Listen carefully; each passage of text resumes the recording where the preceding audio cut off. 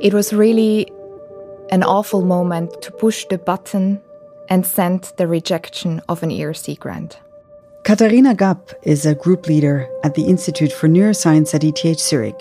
She received a prestigious grant from the European Union and had to reject it due to politics. The thing that worries me most is that we will see the impact not right now, but only in a few years when it might be much harder to actually remedy it. Andreas Wallraff is an ETH scientist in the field of quantum. His group played a crucial role in a European collaboration and now has to search for new partners due to politics. Thanks for joining the ETH podcast. I'm Jennifer Kakshuri, and in this episode, we will be talking about politics. ETH researchers like Katharina and Andreas are directly affected by political dissent between the European Union on the one side and Switzerland as well as the UK on the other.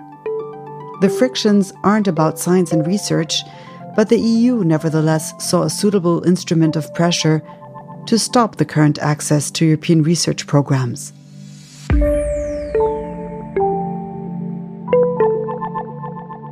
Not having an association of Switzerland and the UK is a big loss for cooperation across borders in Europe in general.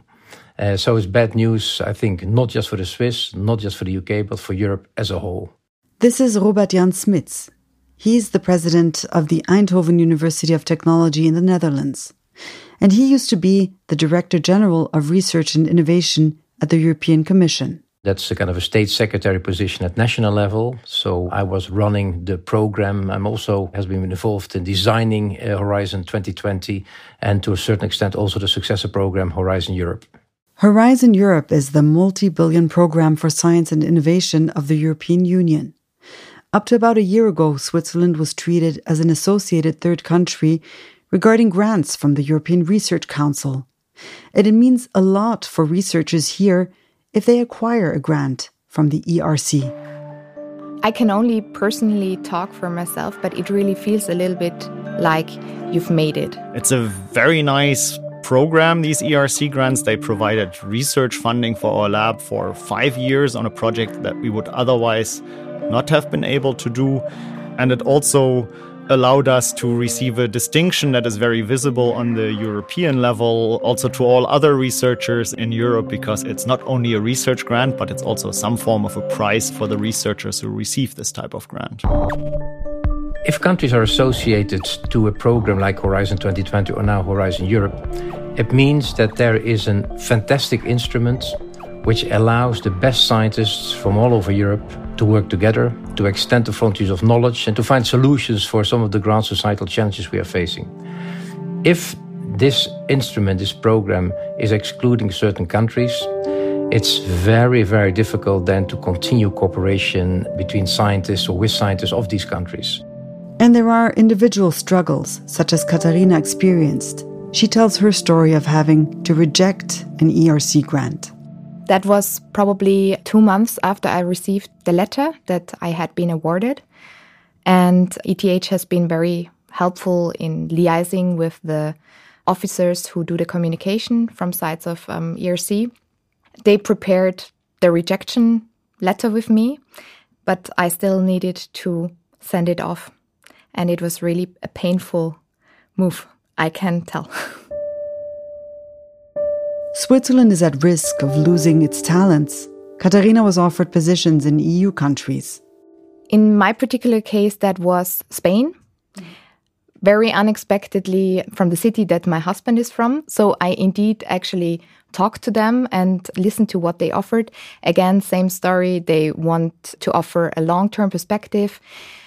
Not too unattractive, but it's also a kind of an ethical conflict because it's not really okay to take advantage of the situation, right? And yeah, for me, that was La Coruña in Spain and also Cordoba University.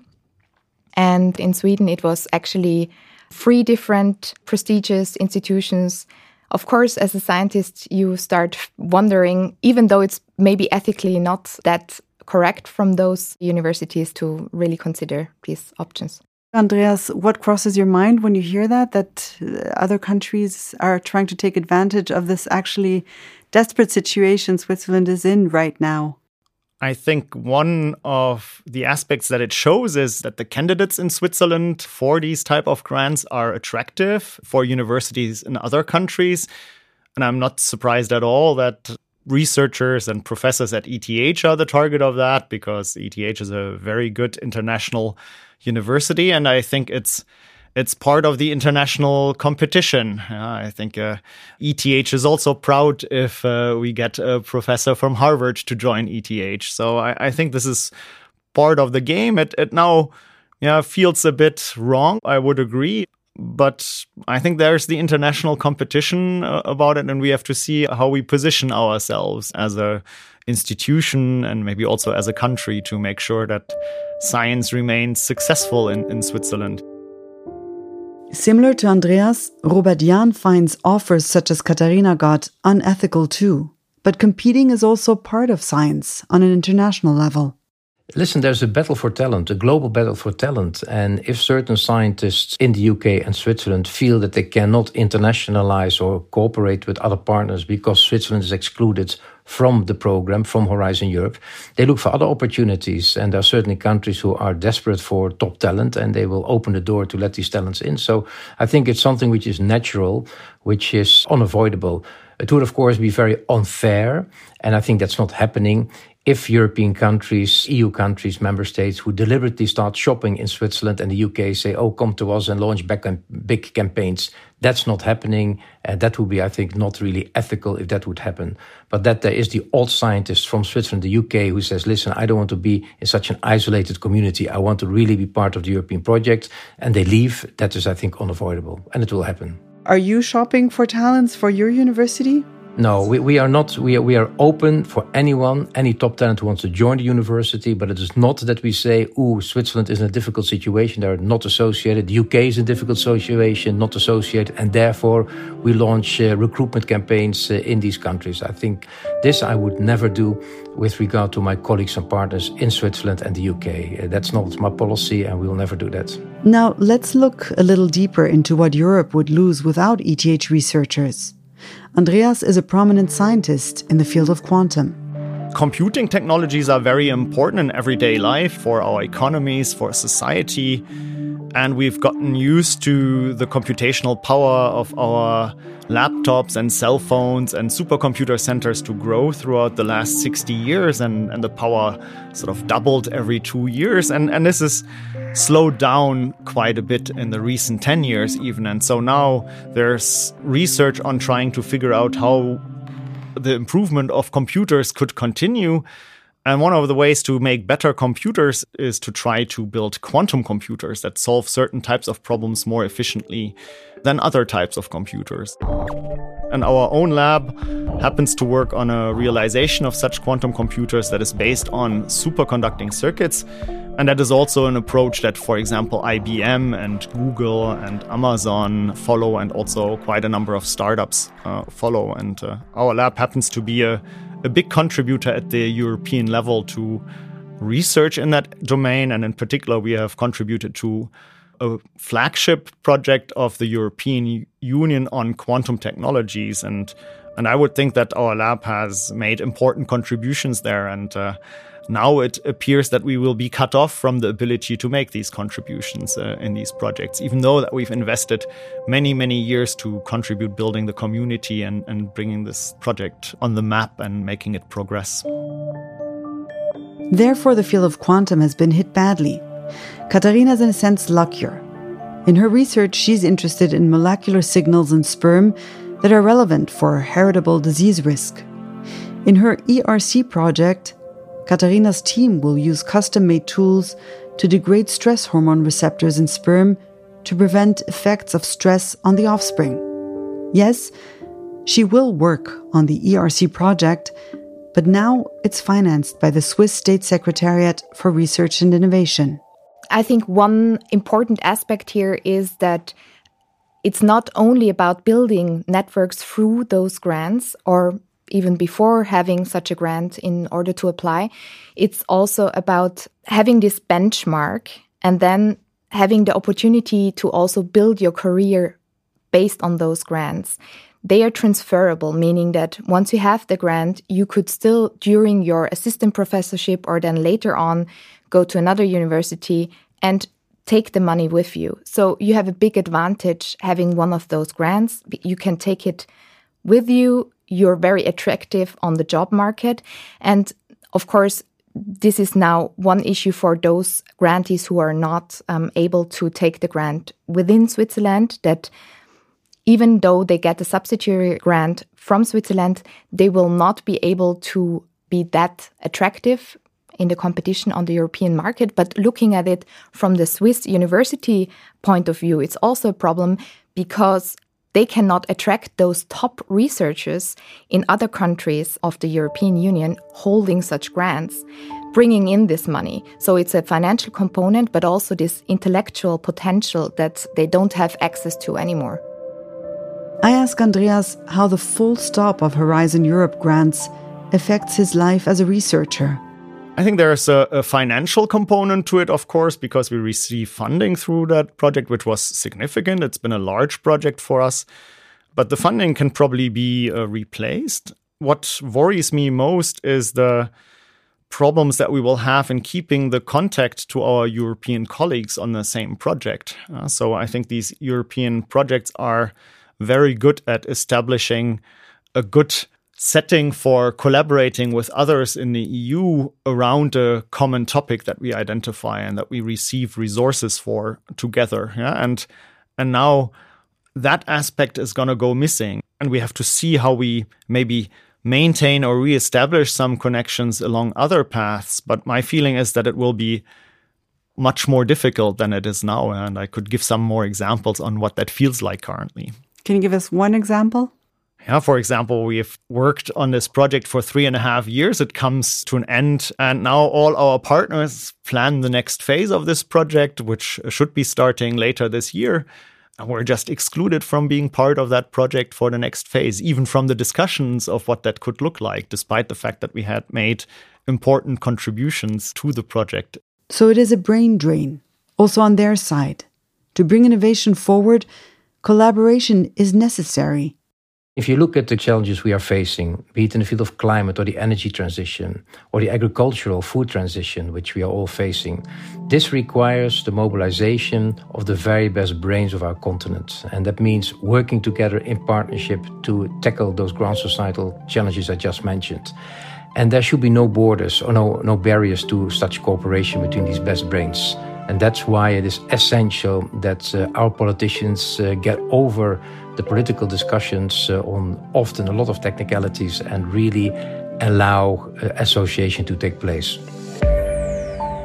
Katharina wouldn't leave ETH Zurich because of the difficult situation. ETH definitely is an excellent institution with all the equipment and infrastructure that I need for my team to do the type of research we do. And also a running lab is a running lab. It's producing, and each time you move your team and stop your research, re-establish everything from scratch is something that we simply cannot afford, especially if you're just starting out and time is really precious. Actually, she already left the country once before because politics shifted many things, including science. Katharina left the UK because of Brexit. It's a bit a haunting theme. Yes, that's true. I also have a family. I have 2 children and a husband who also is a scientist. And science is also a hard business. It's definitely difficult to find a long-term position. And even though UK also has an excellent environment there with Cambridge, Oxford, London, with Imperial College London, it did frighten us that we would not know what the status would be in the future. Would we still be treated like UK citizens? Would we be able to vote there? What would be the situation for our children? And that's why we decided rather quickly that we wanted to go somewhere safe in that sense. So I would say it was rather an easy decision, also because Switzerland has such fantastic opportunities for science as well. So there we are very lucky. I think if you're not coming from Switzerland or if you don't have some ties to Switzerland and it's different options, then it's probably harder to take these decisions. But yeah, it's coming back, it's haunting us. Still, I feel confident that staying in Switzerland was a good decision. Staying at ETH is also a good decision, and it will work out in the future, nevertheless. Is working together with the UK an opportunity, like to build new ties, or is that just a very naive thought that I have?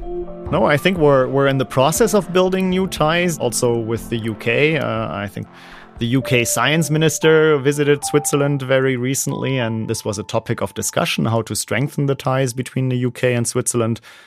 I know also in the current situation, there's discussions with the United States to strengthen the ties, and both of those discussions have quantum science also as a topic. So Switzerland will look for other opportunities, and that's probably good to do in any case. But we shouldn't miss out the opportunity for collaborating with our neighbors, who are both physically close and also in many other ways maybe much closer, and where we're much better set up to collaborate. I think an important aspect in all of this is that we have now many, many years of understanding how we collaborate on European Union projects. Maybe we don't like every single aspect of it, but we know how it works. Everyone else knows how it works. All our neighbors can continue to benefit. But in some subject areas, we can't. I think it's maybe also important to note that Swiss scientists can participate in many collaborative projects on the EU level still, maybe not as a leader of those projects. But there's a few subject areas which are considered strategic on the European Union level, and I think space subjects are among those, but also quantum science and technology is part of that. And in those areas, we're not at all allowed to participate, even if Switzerland would pick up the bill for this. Many scientists started an initiative called Stick to Science. It's a very nice petition. It's a plea, a public plea from the science community in all European countries towards Bern, towards London and towards Brussels. By please stick to science, let scientists not be the victim of all kinds of political problems you are having between yourselves. Let scientists do their work. Let them collaborate, let them work in partnership across and beyond borders. That is more or less the plea. So associate Switzerland and the UK to Horizon Europe. That is the key message which is being given. And the problem of the exclusion of countries of Horizon Europe, how can that problem be solved, and by whom can it be solved? Well, it only needs one thing: political will. Political will to get over this and to really associate these countries. So it's purely a matter of political will. Is there a political willingness in Bern, in London and Brussels to say, listen, we are not going to have this divide in the field of science innovation. We're going to join forces. We let these countries, UK and Switzerland, join Horizon Europe as associated members. So it's all about political will. And it's possible. It's not the first time that the political will was there to sort things out. And are you optimistic? I'm not. I was optimistic, but the clock is ticking, and the longer the clock ticks, the more difficult it will become, because you see that all kinds of other reasons then come to the table. Well, then there is this issue in this field with Switzerland, the UK, and we still have to sort out this with regard to Northern Ireland, and we still have to sort out that. So the longer we wait, the more of these issues will come to the table. And at a given time, we are halfway Horizon Europe, and it's not worth anymore for countries to become associated because, the majority of the program or the budgets have already been allocated. So I had really hoped, and that was my hope with regards to the Stick to Science campaign, that with the power of the ones signing the petition and making it clear why it's important that the countries are associated, that by the summer, before the summer, things will be sorted out.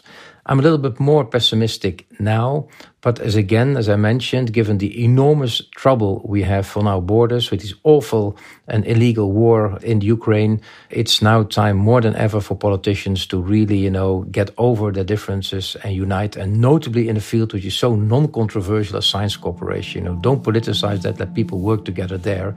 So Although I'm a bit pessimistic, I hope that politicians at the most senior level in Europe and in Bern and in London will get over things and go for a quick association. This is not the time now to be divided in our continent. This is not the time now to constantly discussing all kinds of technicalities. This is the time to unite and to show that we are partners, and notably in the field of science and innovation, where we have so much to offer to each other. Katharina, what are your hopes for the future? I do hope that we get back on track. And with that, I mean that we get reassociated. I also agree very much that spreading wings and building new ties with other non-European countries is a great opportunity, but it does not substitute the European network and the Horizon program. I do hope that Switzerland will find a way, together with the European Union, to unite behind this research and education program, which is Horizon Europe. And I think many of my colleagues think the same way. So I think this is the preferred option. We would like to get this back. Also, we're looking at other options to strengthen our ties with other countries, with other research programs. And I'm overall optimistic. Switzerland remains an excellent place for education and research, and ETH Zurich is also an excellent institution. But we should still make sure that it remains this way, and I think it will lose a little bit of its attractiveness if there's been restrictions in the way how we would collaborate with European partners. With regard to the situation we're facing now regarding the association of the UK and Switzerland, putting this in a more global context in which we are living, of course, the war which is going on our borders, I think we should really get over differences, technical differences, small political differences, and really, get together. What can scientists do concretely? I think be vocal. Talk with your members of your parliament, talk to your ministers, talk about it in the press, talk about it in conferences, be vocal and make it clear that you're not happy with the situation. So there's also a big responsibility on the science community to keep on talking about this and to make the case why it's important to overcome these hurdles and to have the countries again associated. So the science community should continue to talk about this, to make petitions and at events, make it clear that we are partners and we should be partners in the field of science and innovation, and that the politicians, the decision makers in Bern, Brussels and London have to really sort this out as soon as possible. So keep it on the agenda, keep talking about it. That's, I think, crucial.